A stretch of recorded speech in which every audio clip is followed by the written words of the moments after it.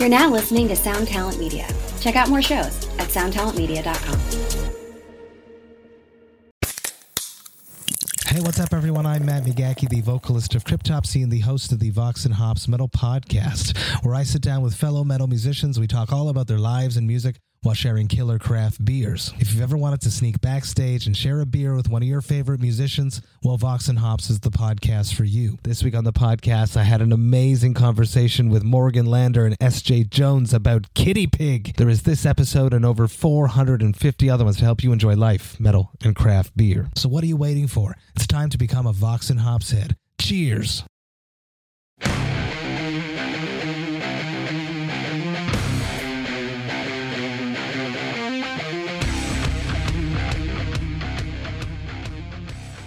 Welcome back to the Stateside Podcast. As usual, my name is James Macmillan. Today we have a very special guest, a new friend of mine and a peer that I've met along the way. Please welcome Dave Rath to the show. Hello, James. Happy to be here. Nothing else I'd rather do than talk about music and myself. Amazing. Yeah, well, that is my experience, Dave, that most people enjoy talking about themselves, myself included. And that's probably why we got into the industry that we got into. Yeah, I suppose so. I have to say I'm a little, I don't want to say new at this, but I haven't really done a lot of media as it relates to the label that I worked for prior to this. Probably because the philosophy at Roadrunner was always sort of put the bands first. It's really not about the executives. You know, kids don't want to pick up a magazine and hear about some guy who's just, his thoughts about the music business. They just want to hear about the songs. They want to hear what the artist has to say. So we never really did that. So in this case, though, we'll talk, I guess we'll get to it, but I have a new label, and I thought it would be a good idea for me to at least let the world know what we're doing here and why, and where we come from and where we think we're going to be going. Absolutely. You were formerly at Roadrunner Records for 20 plus years. You've worked with many bands, Slipknot, Turnstile, Code Orange, etc. Some of the most prominent rock bands, certainly in my generation, some of the most influential bands of my time. Before we get to the current thing that you're working on and the current label, what was that like, those 20 plus years? What were some of the lessons learned along the way? And how does that kind of compare to today? Well, interestingly enough, I had just a small label myself before I started at Roadrunner, and it was really just a couple local bands, and I was getting started, and I thought, wow, what a great opportunity to go work at Roadrunner and learn everything that they do there. And I told myself, I'll do that for a couple of years, and then I will come back to my own label and take everything that I've learned and bring that to what I was doing at the time. But when I got to Roadrunner, immediately Slipknot was just exploding. They were on Ozfest, and every single day that they played on that tour, the momentum was just building and building and building. And they were about to go in the studio and make their second album, Iowa. So I was immediately thrown into that. Shortly after that, Nickelback delivered a song called How You Remind Me. And that band was obviously turned into the Nickelback that we all know today. And that's just part of it. I mean, Fear Factory was making records. Sepultura was making records. We had Chimera. We had Killswitch Engage was just coming into their own. Like, it was just one thing after the other. And I thought, man, I'm not leaving this place. Are you kidding me? This is insane. Like, every single thing that we did. And this is very typical in the music business. Like, momentum breeds momentum. And it just so happened that it just seemed like we couldn't miss. We'd signed Dragon Force at one point, who Through the Fire and the Flame just like ended up being this insane Guitar Hero song. So my 3-year plan went out the window, and I ended up staying at Roadrunner for 21 years. And there, as it happens, there are things that happen in a label. It's no secret what happened at Roadrunner. The owner of the company sold. He actually sold it a couple of times, but eventually he sold the whole thing to the Warner Music Group. And so when that happened, there were a significant amount of layoffs around the world. The company was really absorbed into the Warner system. And so I was kept on with a few other people. And I was like, well, I can't leave now. I mean, the bands, they need me, and I have to say that it's not that I'm so special or anything like that, but I just felt like I was kind of holding the flag for the label. And if I left, I thought, Jesus, what's going to happen to these bands? And so I stayed, and I was happy to stay. And when I got to Atlantic, I had a lot of support from a fellow named Craig Kalman and another guy named Pete Gambarg, who to this day are great friends of mine and really understood what we were doing. And Kalman was like, "Hey man, Roadrunner is awesome. Let's keep it going." And then of course I signed Code Orange, I signed Turnstile, I signed Angel Dust. We've really brought Gojira from being a core death metal band to really being the global phenomenon that they are now. We re-signed Korn, just a lot of great things happened. So my time at Roadrunner was something that I thought was going to be, maybe a brief learning experience, and it turned to basically my entire life, really. Isn't that interesting? That's pretty common for a lot of people. Well, I'm lucky. And it goes back to what I was saying earlier, is one of the reasons why I haven't really done a lot of these things, these podcasts and media events of any sort, was really because the bands were so forward facing and they really defined what the label was, that there's no need for me to talk. There's plenty of artists who could go out there and talk through their music or talk themselves. And it just felt like, let's keep the train on the track, and let's create the opportunities for the bands. Let's try to find new stuff, new ways to move the genre forward, to try to make sure that people are still paying attention to hard rock and metal and hardcore. Yeah. So the only way to do that is to, in my opinion, to help the bands make the best music that they can make. And that's what we did and still do. Yeah, it's amazing. And I see your point of not having a lot of need in the past to do podcasts and more or less talk about your role in this thing. That's something I try to do on this show. That our audience base has gotten used to this show being sort of a chance to see the inside baseball, how the sausage is made, kind of, pull that curtain back a bit, because there's a lot of people in that part of their life where maybe they just started as a booking agent, a manager, maybe they just started doing A&R, or they just launched their own band, or they're a producer, and they're at that point where they would love to hear from people like you that have success in the music industry. And there's a lot of different roles that we can take in this actual industry, whether you're an artist / performer, or you're on our side of the thing. I guess you could call us the suits in the business, even though I never wear a suit. I did at the Grammys, but that's like the only time. Yeah. So yeah, I think more and more people today want to hear from people like you, and they find a lot of benefit in hearing the journey. Well, certainly the A&R side of the business is so volatile because I'm sure we'll talk about it at some point, maybe during the podcast. But when I was a kid, I was in a hair band that was signed to Columbia Records, so I knew what it was like to be signed. And what I saw firsthand was when the music goes, the A&R guys go, right. So it's like when that hair metal came to an end, the careers from all those hair metal A&R guys, they moved on to something else for the most part. Not everybody, but a lot of guys did. Same thing would happen with grunge, and just like any other fad, right? I'm sure the disco A&R guys, were replaced by the skinny tie new wave A&R guys. Right. So I always figured, man, A&R, you gotta accept that it's going to be you're gonna have a brief career. And for me to be doing it as long as I did was awesome. And part of that was I learned from Monty Connor, who was my mentor, who really was the guy who put Roadrunner Records on the map, he signed Slipknot, he signed Typo Negative, he signed Machine Head and Fear Factory and stuff. And what I learned from Monty was like, stick close to the music, like stay close to the music, stay true to the music. And one thing's for sure is heavy metal. I don't care what anybody says about rock music and metal, it's down. There's nobody listens to rock anymore. That's fucking bullshit. It is. Metal right. has been around since the 60s and it never goes away. They try to kill it and ignore it, but it's never going away. And I thought, and I always feel this way, it's like, if I stay close to that, stay close to the fans, stay close to what's happening, then then I'll continue to be a part of it. And that's really what I did, and I still do. And absolutely. And absolutely. You go to any metal show and you see there are kids there now it's not, the older generation is obviously still there. It's never going to go away. But man, there's a whole new world happening right now with hardcore, you see what's happening with Yeah. Turnstile, of course. Yeah. Yeah. And it's just the most exciting time that I've seen in a long period of time. But it really does stem from the core loyalty of the music. And, I could actually talk for hours about why I think that is, but that's what's helped me in my career is staying loyal to the music that got me interested in the first place. Amen.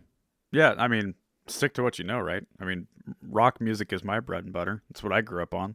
It's what has gotten me this far. It's what I love. That's right. It's who we are. Let me go back to something here. You working as A&R guy.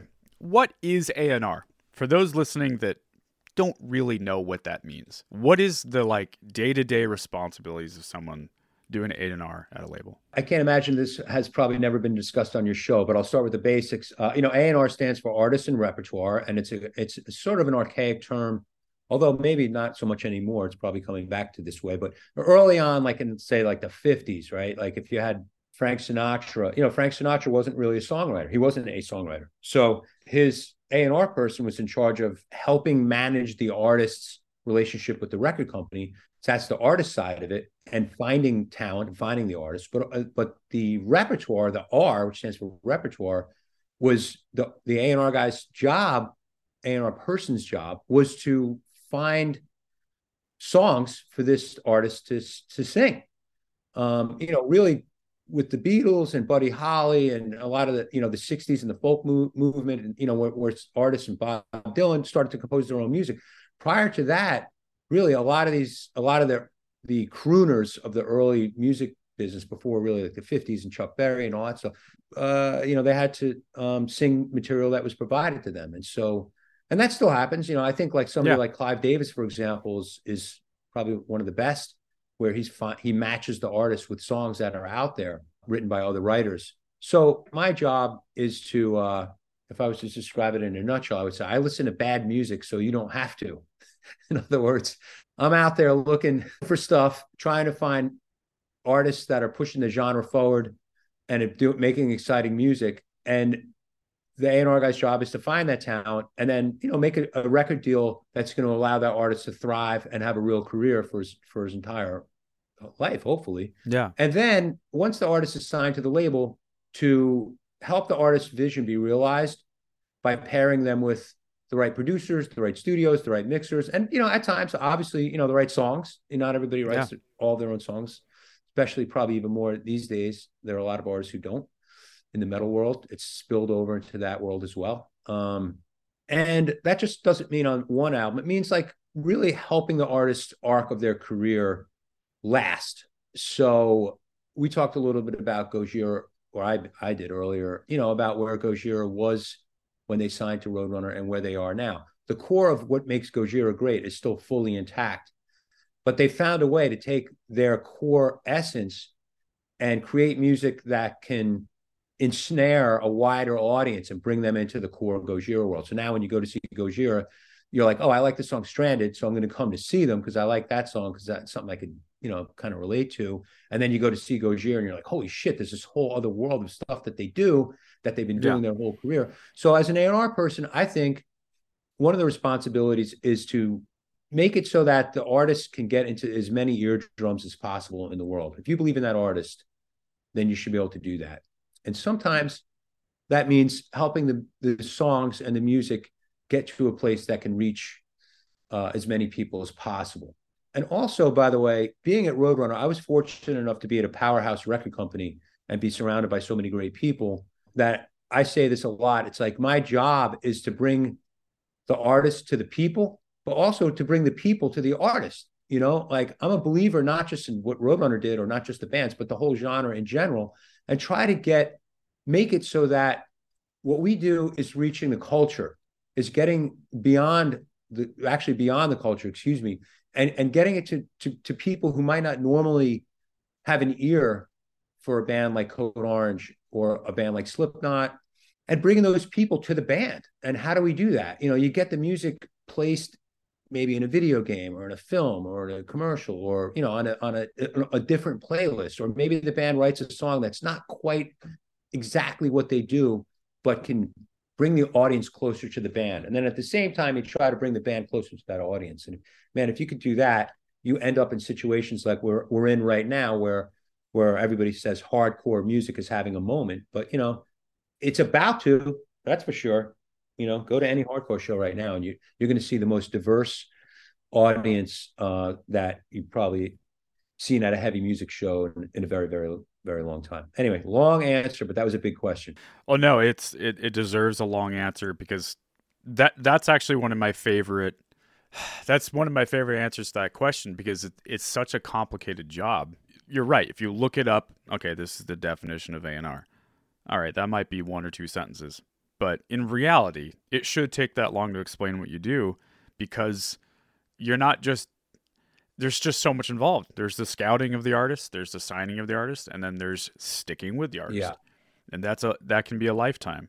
I find it interesting too, because a lot of what you discussed, you could argue, is the responsibility of a manager, per se. The lines blur a little bit. Working with a band, yeah, and the lines do blur, and I think that's the point. Is you have to be willing to blur those lines and be, don't be an asshole in this industry, because you do have to work with Slipknot's manager. You're gonna have to work with the booking agents. You're gonna have to work with the producers and the producer manager. What I do, and I think if you can do that, then you really will be serving your client, and in this case, an artist, to the maximum.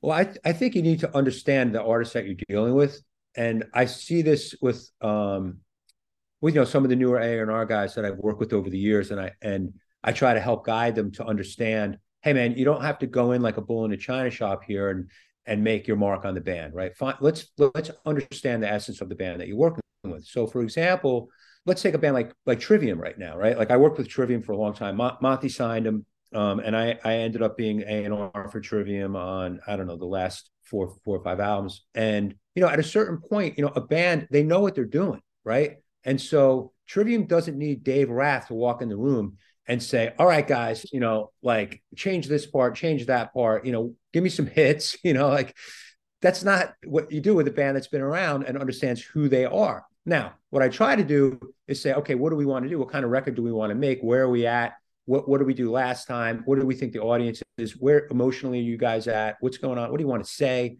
And so, you do a lot of that, but it's not necessarily like going in and like nitpicking every single thing, on a band that's has a full career.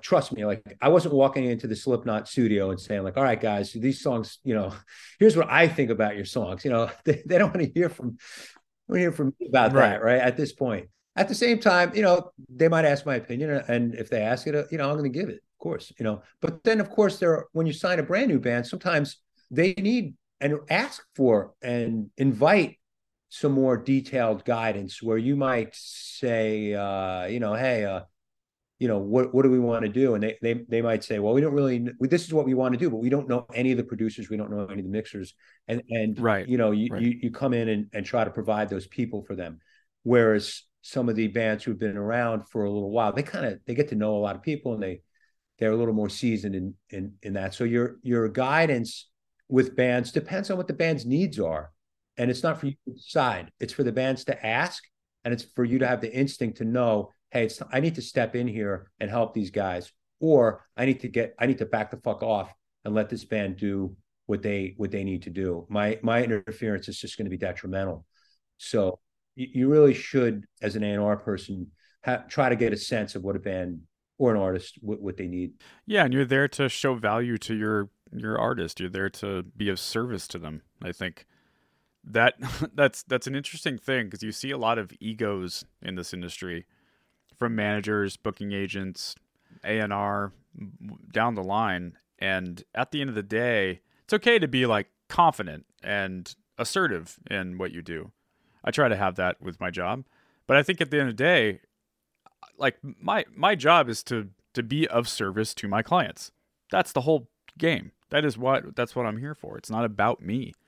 It's about them. And I think if you can do that, you're going to be successful in this thing. Well, the job is to just help. We say it all the time here at the new label and at Roadrunner, and even prior to that, when I was managing artists and stuff. My job is to provide the resources to that artist for that artist to be successful. And resources is a pretty general word, but it covers a lot. I think it's a great word because resources could mean what's happening in my brain. It can mean money. It can mean a phone number. It can mean a songwriting partner. It can mean, any number of things. But that's really what I see support, whether it's management or A&R or marketing. It's providing the resources for an artist to be the best that they can possibly be. Yeah, that's it. Before we move on to some of the current stuff you're up to now, I have a general question. So, you've been doing this a while and you've seen the change of the industry. You've seen the change of a role of a label. So I guess my direct question is, what is the role of a record label today in 2023? Is it any different? Has it changed? If so, what? Well, the most significant change is on the retail side. And that goes without saying. I think your audience listening to a podcast on Spotify doesn't need me to tell them or explain to them the difference between what's happening in the retail world, right? So let's just I haven't bought a CD in a long time. Yeah, let's put that aside, all right? Everybody, we know you're smart. You know what's up. But that side of it has altered the need for a record company back when we were dealing with a lot more physical. It's really distribution, right? Like distribution was everything, and if you didn't have the reach of a distributor, a major label distributor, you were really handcuffed. And clearly the digital distribution world has leveled that playing field, and so that means that the record company's role is different, and that means that the record deals are different. The record deals now are more partnerships than they used to be. And so now you're sort of like locking arms with the artist and saying, all right, we're in this together. And that means, everybody's taking the financial risk. The artists are taking the financial risk. And back when we were back the way that it was early on in the business, the labels were taking a significant financial risk, but the payoff was more significant. Now it's a little bit more leveled and even. And that's great. I actually prefer that better because, when you're speaking with an artist, you want to say, hey, should we be spending the money on this? It's your money too. It always was their money, but the record company, a lot of bands don't succeed. So the label is taking such a financial risk because they're going to fail more than they succeed. Whereas when you're in it, locking arms with the artist financially, you're really saying, okay, let's really think this through together, and let's see, is this what you really want to do? So that's different. So the deals are a little bit different now. They're a little more even. But when you're dealing with sharing the profits with an artist, that means you're sharing all the expenses. So that's different. But the need for a record company, and I've been around it a couple of times, and I don't want to name too many artists by specifically because I really don't want to get into that. But I've been around some artists we had an artist who was signed to us at one point years ago, a very well-known big artist who was signed to us. And then at some point they said, you know what, we're going to do this ourselves. We're going to go out and start our own label, and we're going to go do this. And they did. And it didn't work out as well. And they came back and said, we're down to come back. Let's do this again. We love being with the record company. And the reason is because the experience that I have, like I just do this, right? I'm not out there. I'm not on tour. I'm not, I'm not writing the songs. I'm not worrying about the T-shirts, and I'm not worried about the ticket sales. And I do this. And so I'm a specialist in a way. And it's great to have specialists on your side. And I employ specialists, and I work with specialists around the world. This is what we do. And so it's a luxury, I think, for a band to work with us and have a worldwide network of people who have decades of experience to save a band from making mistakes and spending money in places that are not really beneficial to them. Record companies are more partners where we provide the service of making sure the music is out there in a organized fashion globally so that the artist is having an impact all at one time, right? With a powerful punch all in one shot. Because now more than ever, there's so many distractions, whether it's sports, video games, TikTok, you name it. There's so many distractions that you need to get above the clutter. And while a band, and by the way, there are plenty of bands who manage to put out their own music by themselves and make a great living and do great. And that's fine. And Sure. I support that. And I'm fans of a lot of those bands. But I think for a band to get over the clutter and make the noise to be on a global success, having a team around you that can support you in that way is probably more necessary now than it used to be, I think, distribution aside. So yeah, I mean, record companies' roles are different, but I do think that they're necessary when the fit is right. The fit is right. Yeah. Right. I think that's the key point. I mean, I hear a lot of people say things like record labels need to figure it out. They gotta figure this out. They're some point they're not going to have a role. And I totally disagree with that. And I think what you said is probably more accurate in the end. There will always be a role. It's just a matter of, is it a good fit for the artist now? That's it. And I think that you can apply that to everything. You don't need anything anymore. You don't need a booking agent technically. You don't technically need a manager. You don't need a producer and a mixer. You could do all of those things I just said yourself. You don't even need a distributor. You can do all the shit yourself. DistroKids out there, right? You technically, right, but you're going to spend all day doing that's that. That's it. Great songs, right? That's By it. the way, the other thing is like somebody's got to put the music out. It's like so you can you could say a record company might not be as necessary as it used to be, but it's still called. It may not be called a record company, but the service still has to happen. And so the band does it themselves. Now they're the record company. They are functioning as a record company. It's the same exact thing. Same thing. Someone's got to do it. Yeah. So I mean, okay, the band doesn't need a booking agent. No. So then so then they are the booking agent. So then they are. That's right. Booking the shows, so I don't really understand that logic as much. And they're going to do a lot shittier of a job too. They're going to do a lot shittier of a job. My partners, Dave Shapiro, Matt Anderson, Tim Bohr, they're professional booking agents. I can promise you they're a little more experienced in this. They have more network. They're tapped into it in a more efficient way. They also have a full-time agency that does just that. So, yeah, you don't need any of those things. But, like you said, someone's going to be doing it, whether you hire someone to do it or not. And when I was playing in a band back in my 20s, I wanted to do that. I wanted to write music, record music, and play shows. That's it.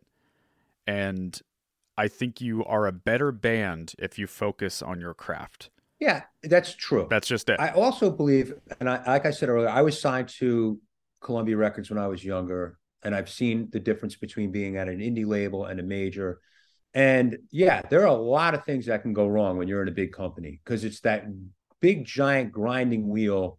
And record companies did a bad job for a long time when CDs were plentiful and they were making money hand over fist. And they really did a bad job of nurturing the relationship between the artist and the label. And so, yeah, they took a hit for it and it's well-deserved. I think so. So, lesson learned. Pay attention to what you're doing and work your fucking ass off because the artists are working 7 days a week. They don't care about Monday through Friday. They don't work 9 to 5. So you got to be there running with them at full speed all the time. That's the life you choose. If you don't want to do this, go work somewhere else. Go be an accountant. Although the accountants right now are working around the clock with the artists too. But you know what I mean? It's like yeah, no, you're right. We're in the entertainment business. We're not making things that at a certain time of day don't need to be made anymore. Art, there is no timetable for it. It happens at 3 a.m. It happens at 10 o'clock in the morning. It happens at noon. So you have to be ready for it, and you have to be ready to run with the artist every single day. So funny. I was just thinking, one of my clients, Steve Evans, who's a music producer, he called me the other day. It's like 8 p.m. my time. But then, my wife, I had to stop the movie, right? And I'm like, I got to take this call. Yeah. She kind of gives me the eye roll. And I'm like, honey, it's 11 o'clock his time. He's been in a studio for over 10 hours today. I got to take this call. Like, give me a sec. I got to take this call. If you think I think I've had a long day. He's had a long day too. And that's just the game we're in. So you're right. Everybody works hard. Everybody works, we're in that world now, due to the way the world is, everybody works around the clock.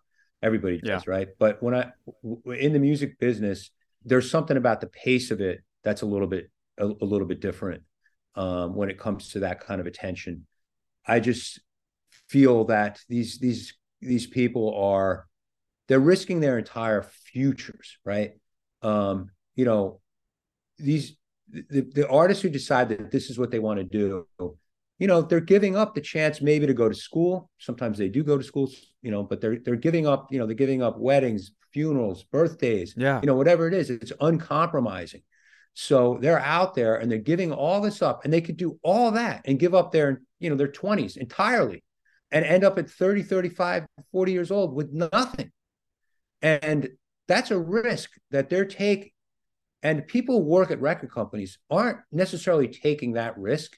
And people who work alongside the bands need to respect that and understand what these artists are potentially giving up and realize that they're desperate for success. And it doesn't necessarily mean financial success. It just means they're doing this and they want to be rewarded, whatever that reward is, emotional, financial, any number of things. You got to respect that. And you have to run with them, like I said earlier, with them to try to help them achieve that. Because, man, I've seen it a lot where if it doesn't work out, some of these artists are, they're left like, holy crap, what did I just do? But that's what it is. And I find that that's what I try to bring to the table is the respect for knowing what the sacrifices are, because there is no turning back at a certain point.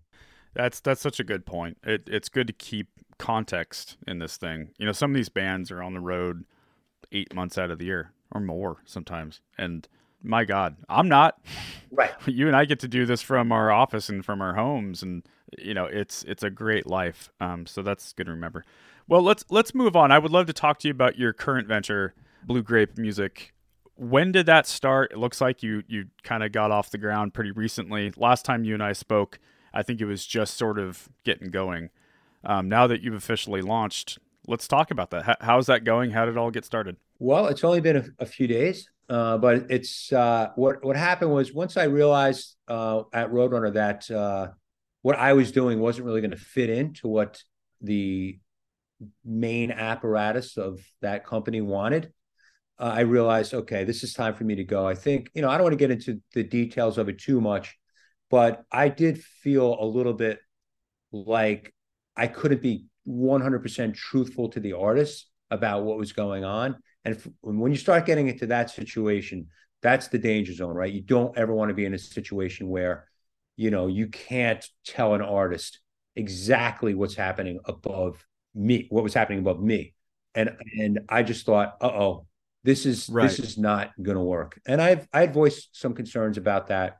And let's just say that it was time for me to move on. And, in truth, like I put a lot of years in, and I felt, because when you're at a label that size, when it was smaller, I had done a lot of different things there. I was a video commissioner for a while. I worked in royalties. I was in the administrative side. I ran the creative department for a while. Like I did a lot of different things. So, and, I was in all the planning meetings. And then when I got to the major label, I saw how that ran.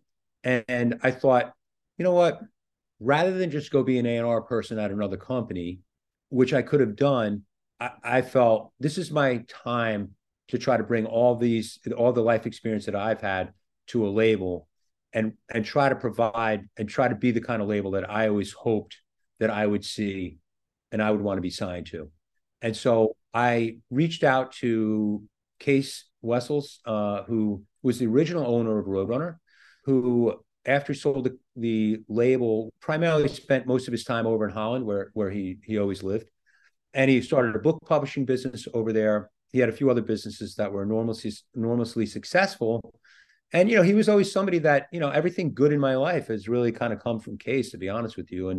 And I just thought, you know what, let me see what he's doing. He's, like I said earlier, he's never in the spotlight. I mean, it's very hard to find information on him. He's probably would cringe to know that I was even talking about him right now. But I reached out to him and said, hey, Case, this is the situation I'm in right now. Would you be interested in getting back in on the music side of things again?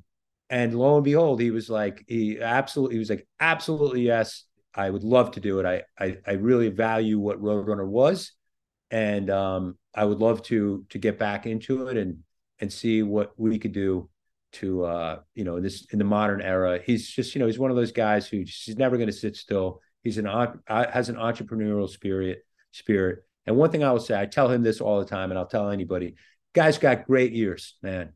Good music and people who understand and know good music, like they know. And this is an individual who's he's older than me. I'm not going to say much more than that, but he's older than me. And when I played him Code Orange, I said, "What do you think of this band?"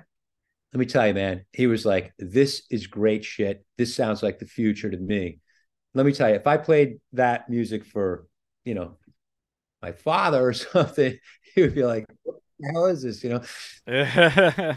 My dad too. The point is that he's got great ears, because what he's interested in, as much as I am, is he's interested in artists who are upsetting the status quo, pushing the boundaries, and making a difference. That's what he wants to do, and that's what I want to do, and that's what we intend to do with Blue Grape. Yeah. And so we signed Code Orange here. That was the first band we signed.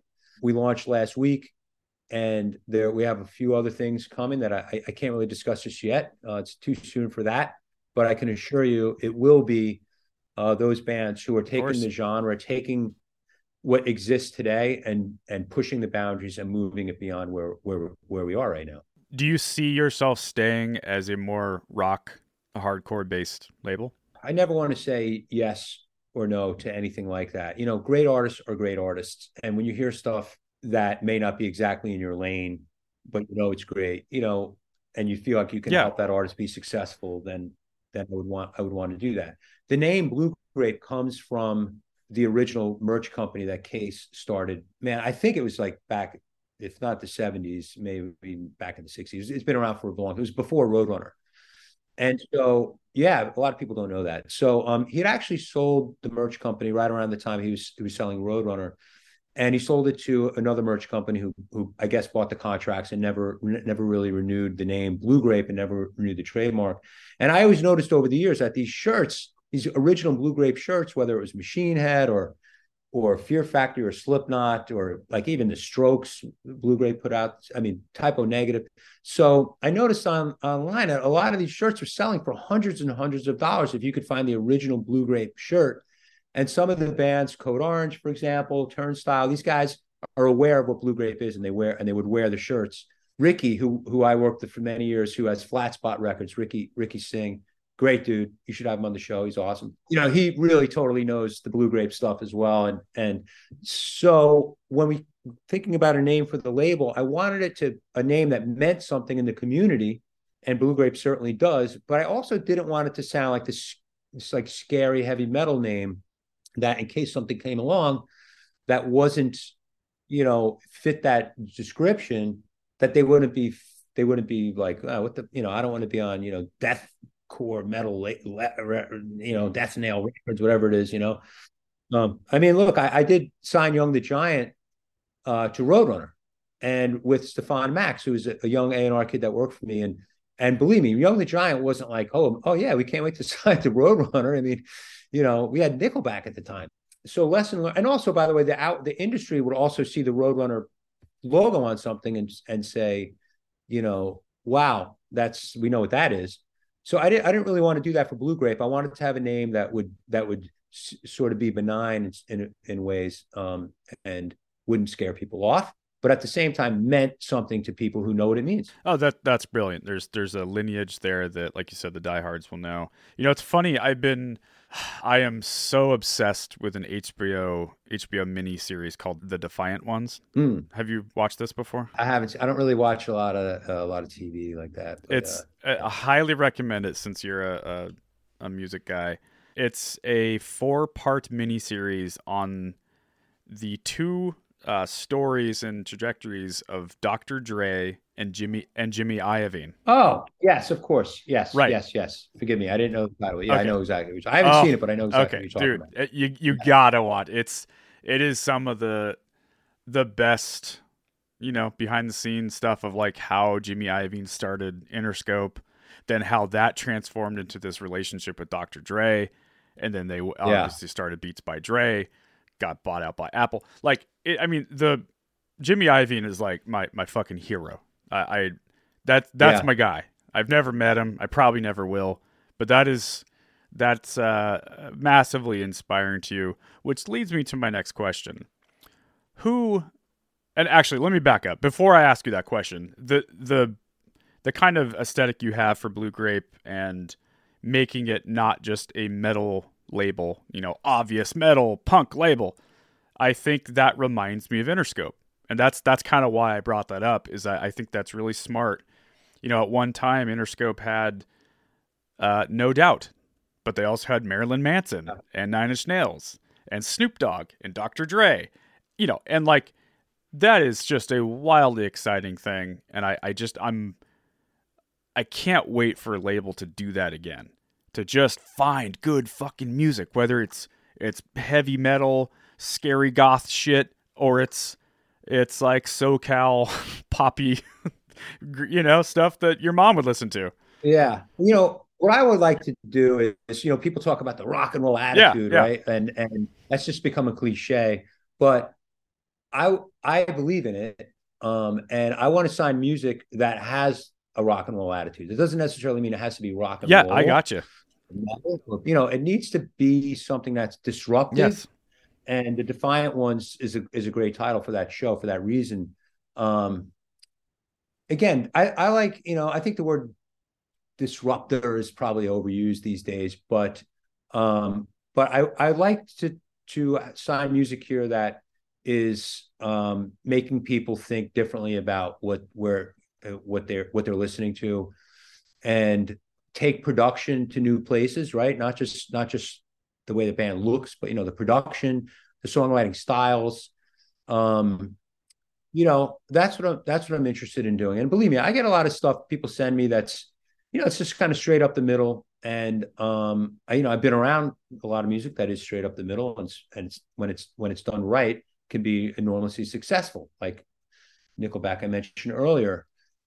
But to me, what's exciting to me is working with artists, whether it's a single artist or a band, who are unsatisfied with what's going on around them and want to make music that reflects their feelings about that.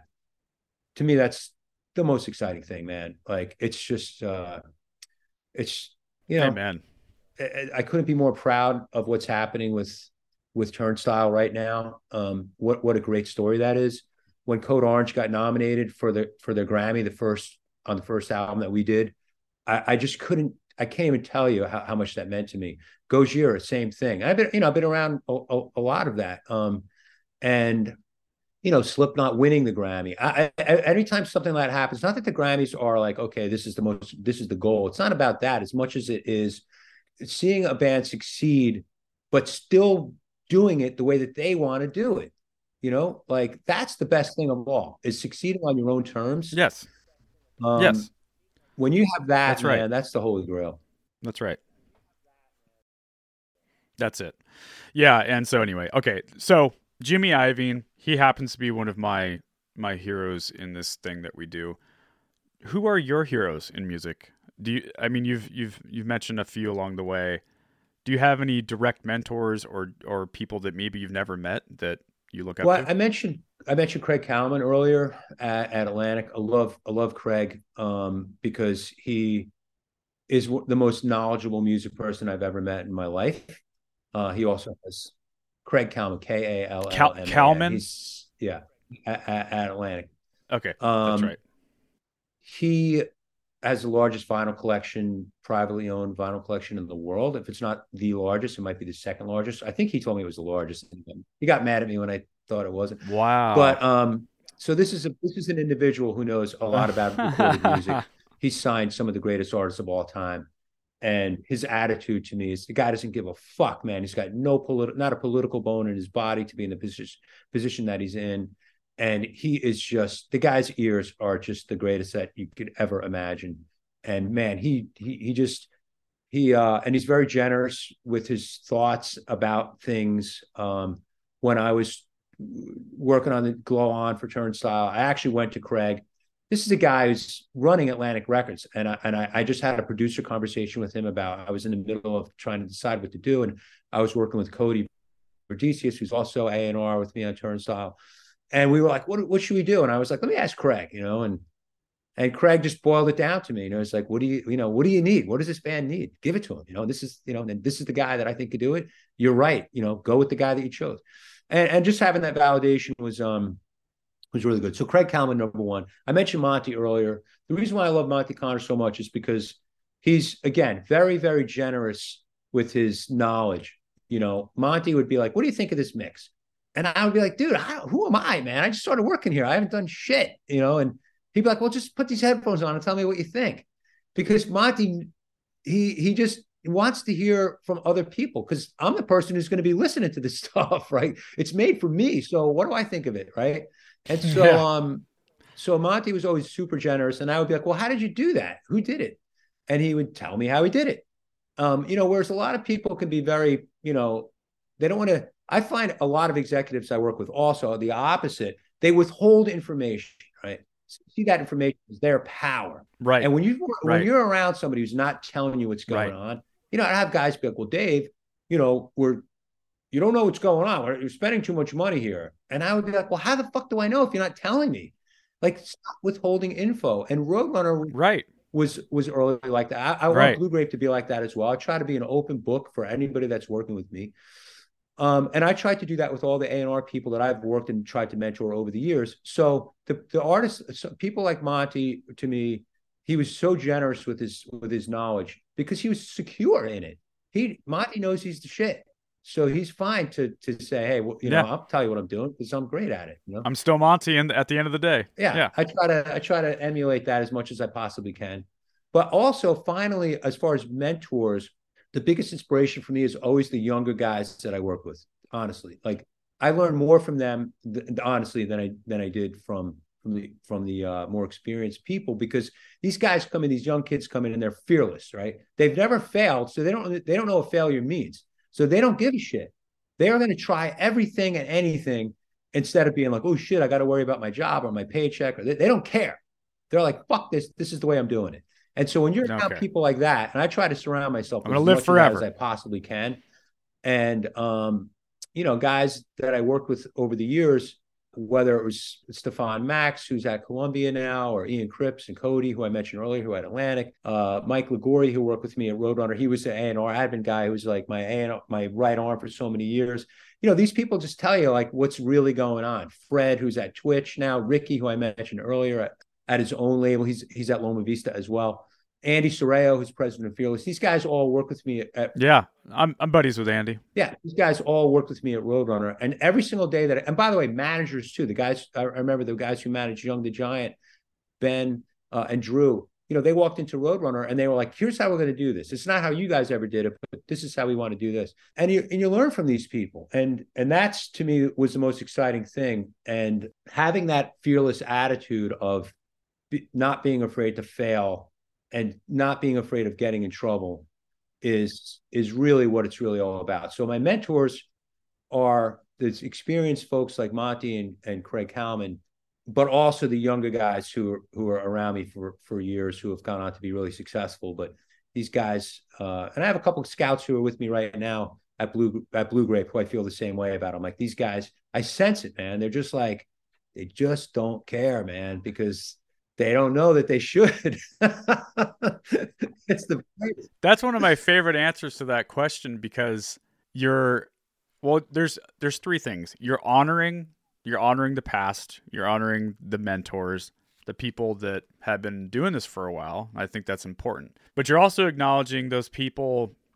There's a common thread here that you respect, and I really respect, is that the people that aren't being withholding of their skill set and their knowledge base. there's an old expression. There's two ways to build the tallest building in town. Either you knock down all the buildings around you, or you just simply build the tallest building. Right. It's not that complicated.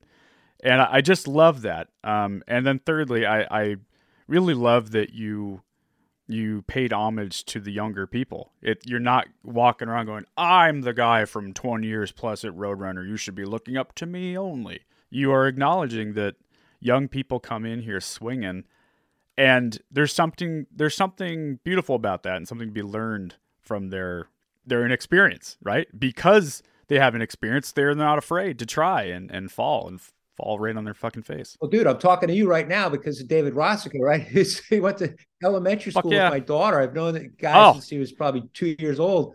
And, he's a young guy, and he says, hey, this is a cool podcast for you to do. And I'm like, all right. That's right. I mean, I'm 39. So to me... Oh, I must be a fossil to him compared to you. Yeah. Yeah, to Roska, I'm an old guy. But to others, I'm the younger one.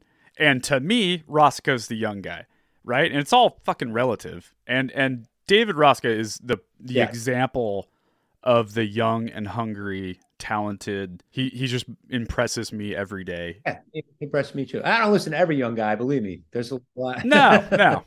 Yeah, every other day, I tell him to go take a hike, and your idea is terrible. Yeah.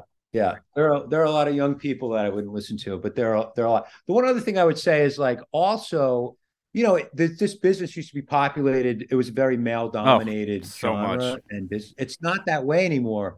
And so, you get this perspective from young women, and now women who are really running the business in many ways that we didn't have before. And so, getting their perspective on things, to me, is really, it's like a whole nother world. It's a whole nother world of opportunity, because, it was just so dominated by one type of, person for so long, that the diversity in the business right now is so healthy for the music and so healthy for different ideas.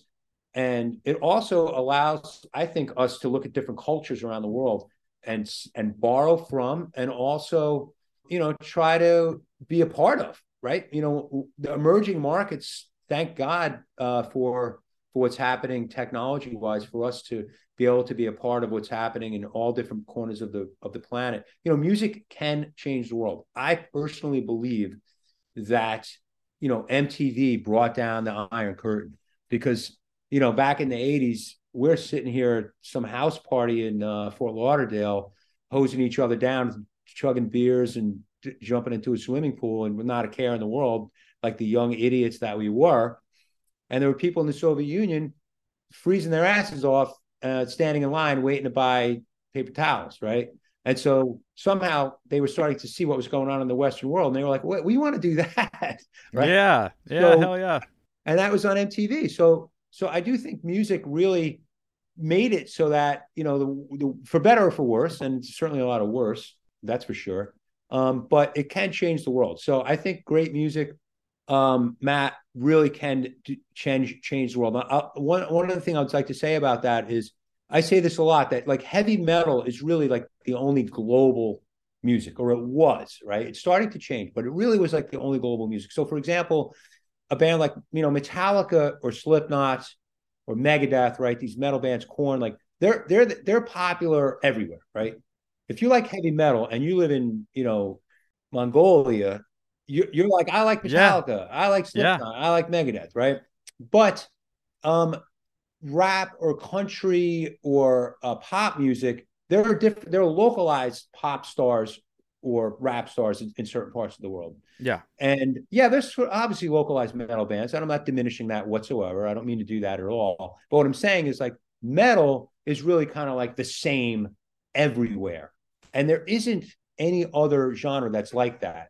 And with this record company here, I respect that and want to try to help bands be globally successful. So we set up a global team as opposed to just like a local US team, right? So that's really important to me. What I'm noticing now also, though, is that you're getting great music from other countries where it never really happened before. Yeah. And I'm talking about like Africa. Yeah. Hell right? yeah.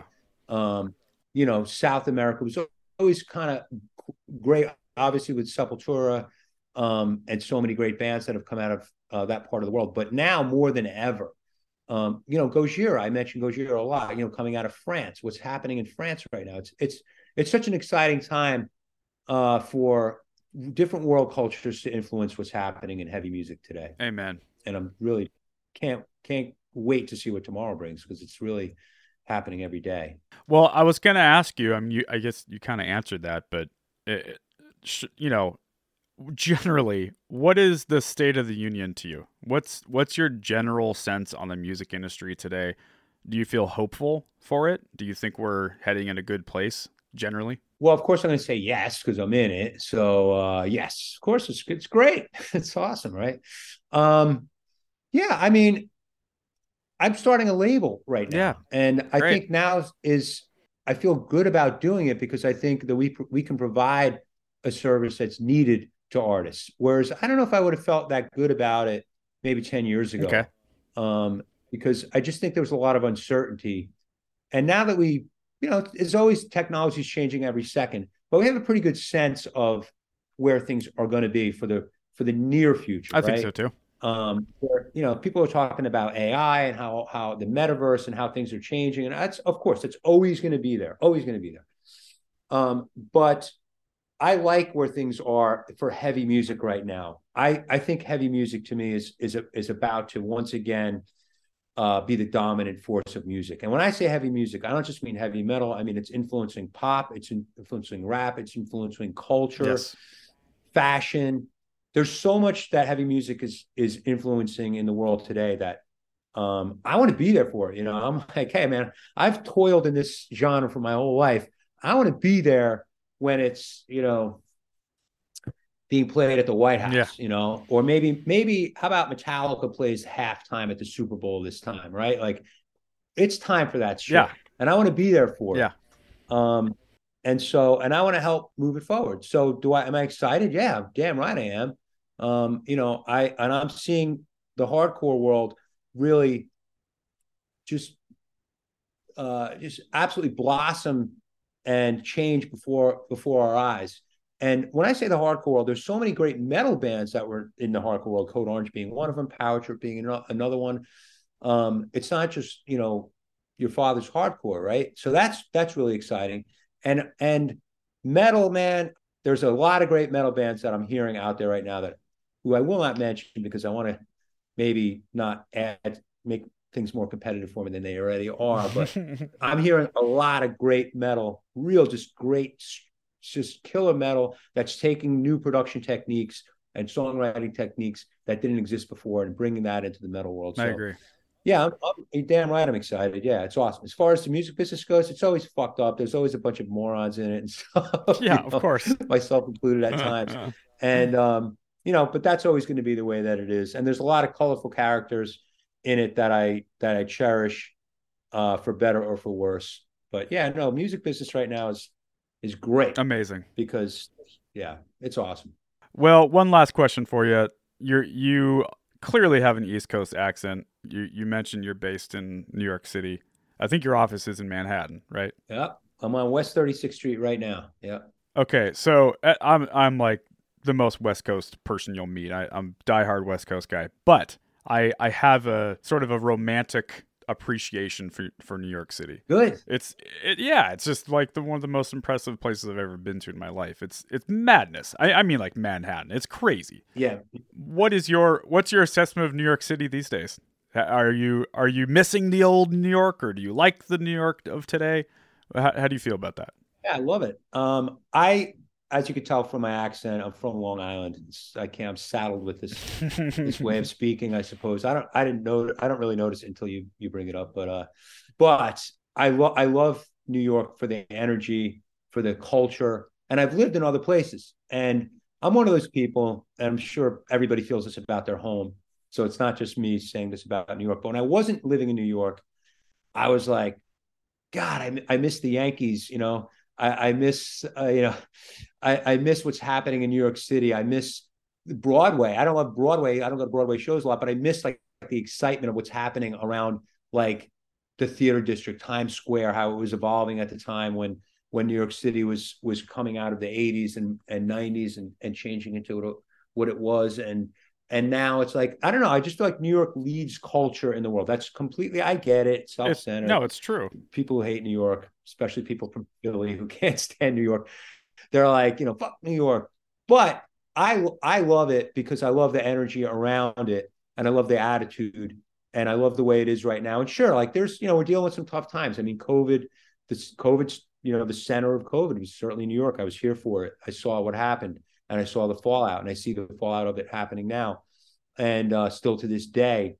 So, but I love the energy of it, and I am on a mission to keep the music business thriving in New York. I don't know why. I think maybe coming out of the pandemic, we lost a lot of people. When I say lost, I mean a lot of people we lost to LA and now Nashville, right? Every time I talk every day, somebody's like, I'm moving to Nashville. It's cheaper to live there. And, you could buy a big house and, it's great.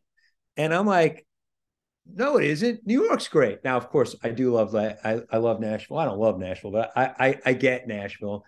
And LA, I get LA. I like LA. There's a lot of great things to like about it. The weather and this and that. I get it, right? It's all cool. A lot of friends there. My daughter lives there. LA is awesome. But you know what, man? New York, and when I say New York, I mean Manhattan has been neglected. It has been. Brooklyn's cool. Love Brooklyn. Queens is awesome. I get it, right? The Bronx, the history of the Bronx, fantastic. Even Staten Island, man. Like horns up to Staten Island. Played a lot of gigs there myself. But Manhattan, when we decided to set up our offices, I was actually talking to Case, and I said, I could probably get some office space in Brooklyn. He was like, no, man. We're a record company. We're going to be in Manhattan. We had a little launch party last week. Where do we have it? We had it at the Blue Ruin Bar in Manhattan. Why? Because it's like the scrap bar, man. It's like a dirty rock club where the jukebox is filled with metal and they play it so loud that you can barely hear yourself think. And that's the energy of New York that I've always loved. And I'm going to do my damnedest to try to keep things going here from the bottom up, not from the top down. And that means go out, see stuff, be around, be visible, have events here, go to shows that are, in New York City. And I love Brooklyn too, but when I say New York, I mean the whole thing. No, I'm here to keep New York great. That's so good to hear because, there's clearly a Los Angeles West Coast impact on music. It's obvious. The gangster rap thing in the 90s. And then, rock bands, Rage Against the Machine, Tool, System of a Down, Red Hot Chili Peppers, on and on. There's clearly an impact. However, I don't think you would be honest with yourself if you didn't acknowledge the impact of New York City on music. I mean, rap itself came from New York City.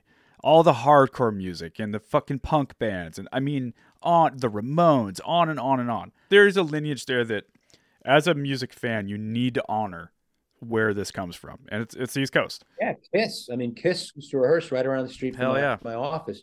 The thing, though, I will say about New York, we don't need to go on and on about it, but what's happened to New York in the past 20 years. It's a very it's Brooklyn aside, Brooklyn, even to a certain degree too.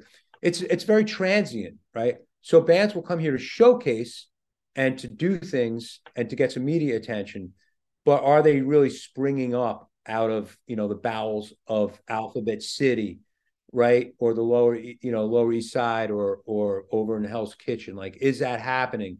And that had not really happened as much.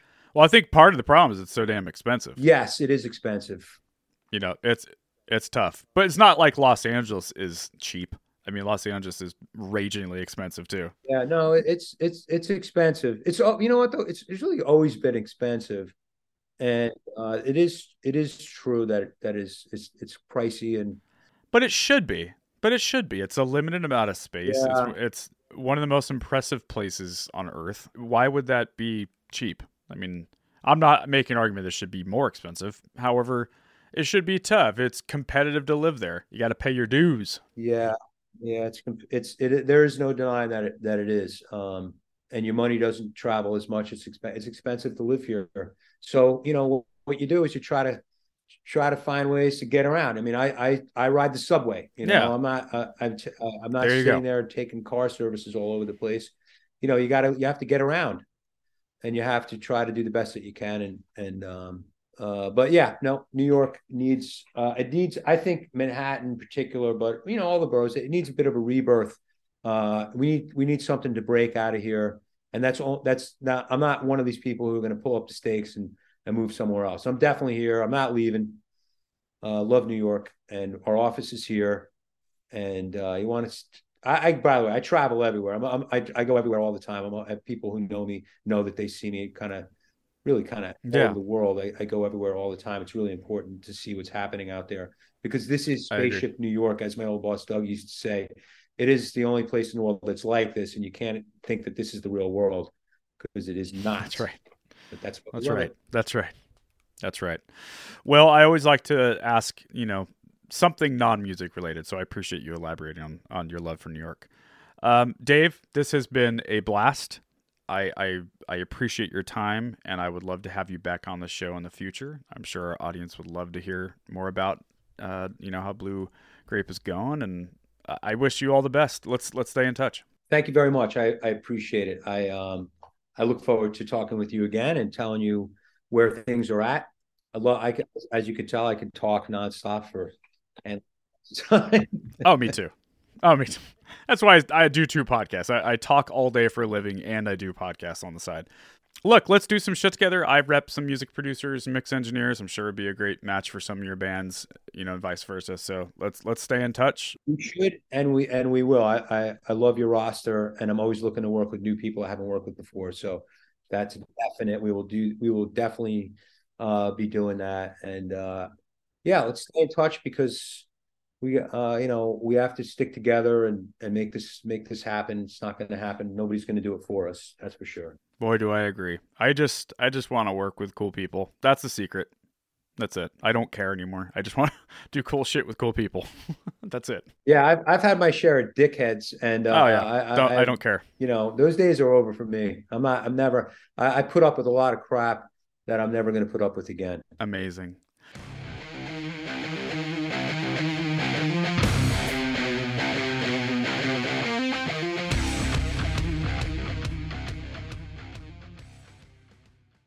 Well, hey friends, my name is Zach Lupitin. You may know me from the band Dust Bowl Revival, but I also host a music discovery podcast called The Show on the Road. For the last 5 seasons, I've been able to dive deep and have intimate chats with folks like the Lumineers, Ani DeFranco, Wolfpack, Keb Mo, Lake Street Dive, Bela Fleck, and more. So guess what? After 150 conversations with some of my favorite songwriters from around the world, we are bringing brand new episodes to the Osiris Network. New interviews and intimate acoustic performances will be coming at you this summer. And which episodes are coming next, you ask? Good morning.